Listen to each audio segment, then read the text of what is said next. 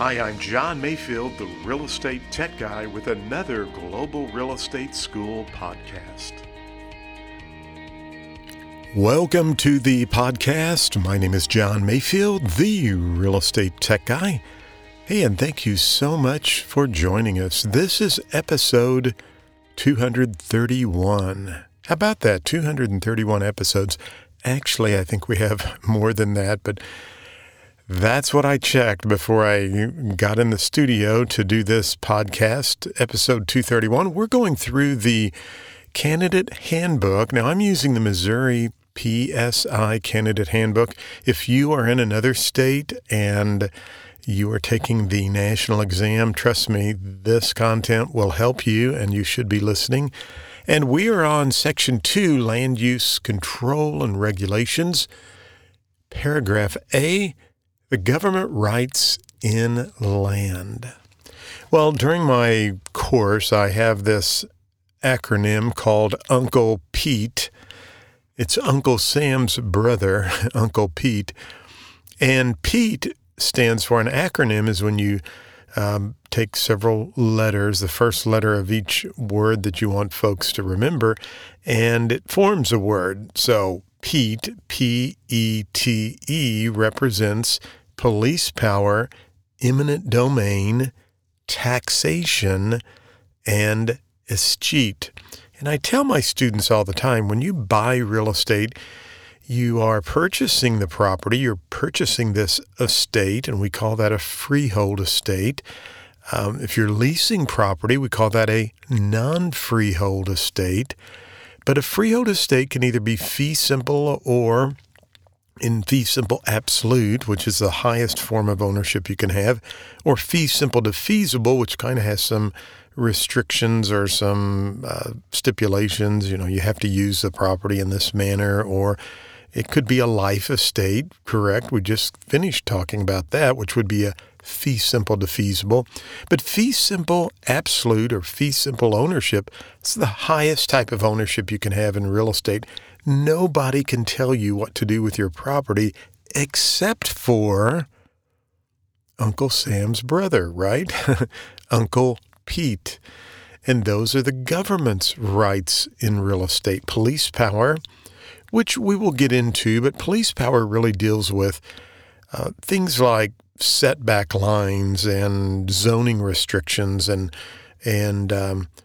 we could even put building codes in there. Those are the things the local government, the state government can tell you what you can and cannot do with your property. And then we have eminent domain. It's the right for the government to take private property for public use if they feel like it is, better for a highway to go through a specific area because it will help with traffic issues.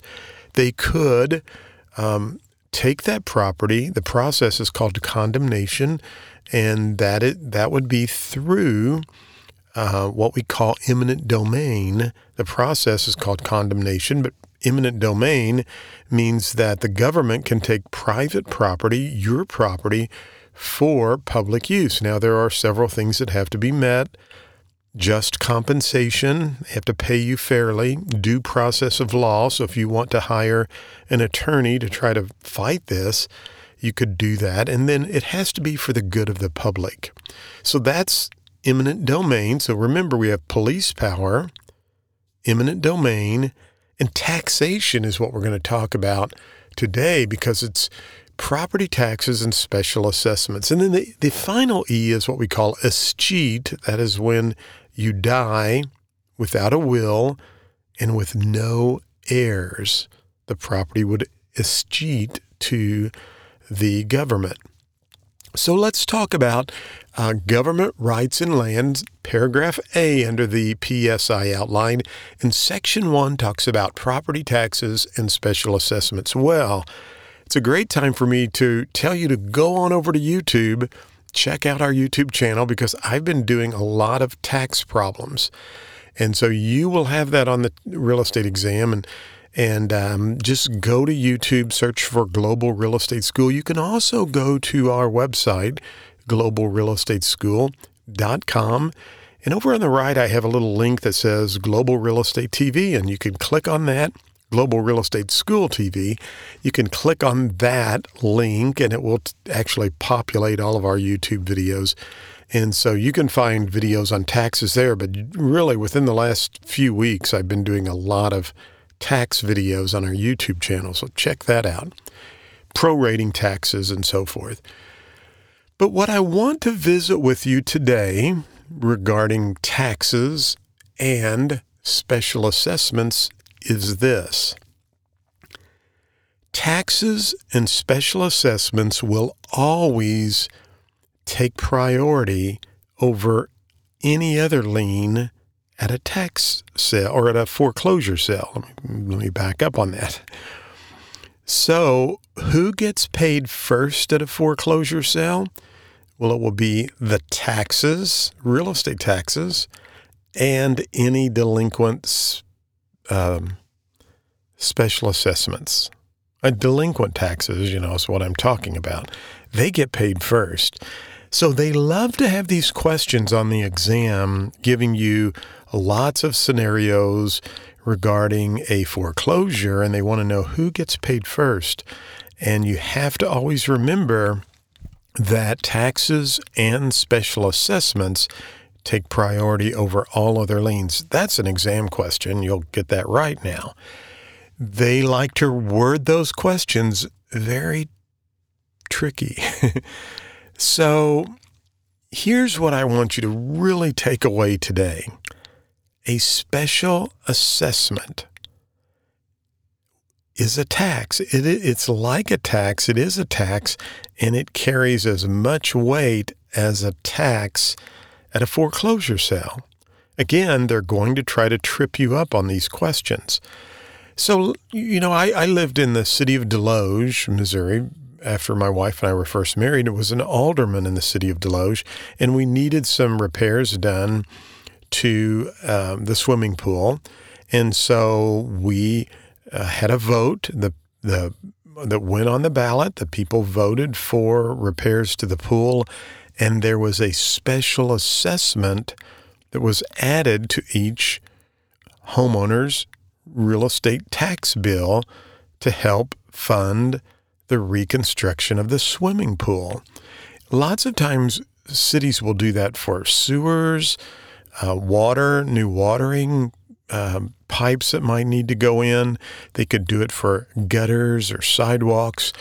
And so just remember that property taxes and special assessments will take priority over all other liens at a foreclosure sale.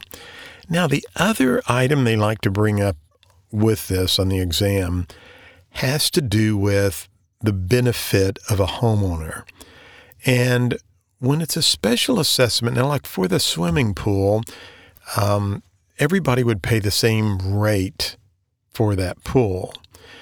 But if it was sidewalks in a neighborhood, and a special assessment went into effect for that subdivision, who would pay more tax?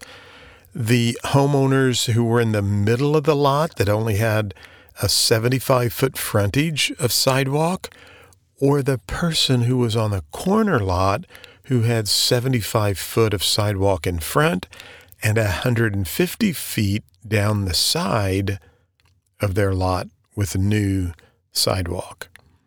You understand in that scenario, if there's new gutters and sidewalks, the person who benefits the most will probably have a higher tax rate for that special assessment versus those folks who do not have as much sidewalk or guttering.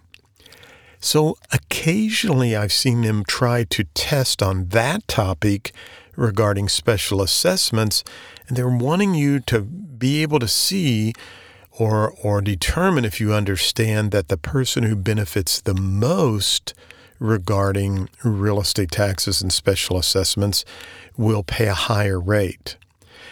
Now, the other thing we need to know here is what's called ad valorem, which is according to value. And you need to know that people who have a more expensive piece of real estate, or who have if someone builds a 13,000 square foot mansion, they're going to pay more taxes than the person who owns a 1,200 foot mansion. Does that, or home, I should say. It is your mansion, right? Whether it's 1,200 feet or 13,000 feet. But what you need to know is that ad valorem, according to value, I hope I'm pronouncing that correctly. For those of you who've listened to my podcast, know that they took phonics out of school when I was a kid, so I've been forever taunted by that. But according to value, ad valorem, according to value. So those who have higher priced homes or more expensive homes will pay more taxes than the person who has a lesser expensive home. Okay? So there's several items regarding property taxes and special assessments you will need to know for the real estate exam. Now, don't forget YouTube.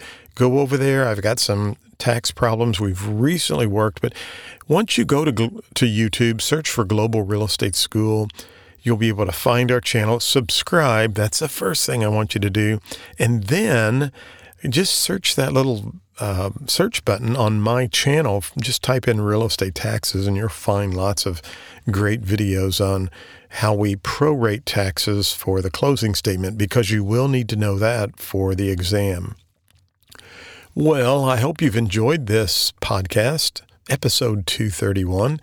Thank you again for joining. Check us out at Global Real Estate School. We are on Instagram. We have a Facebook page. I guess Facebook's still around. I'm tired of Facebook. I don't know if you are, but we still broadcast over there and we still post some stuff. But check us out. I'm over on LinkedIn. You can find me there. I'd love to have you follow me on LinkedIn. I'm on Twitter, and we broadcast out to Twitter as well. But check us out, all of those places. Be sure and give us some love on this podcast channel you're listening to. We'd love for you to subscribe. Give us 5 stars and some kind comments. That always helps. If you don't like this podcast, I get that too. But hey, we want you to pass the test. But more importantly, I want you to be a real estate rock star. So reach out to me anytime you need help. Thanks for listening. As always, have a great day. Thank you for listening to the podcast for Global Real Estate School. I'm John Mayfield, the Real Estate Tech Guy. Go out and make it a great day.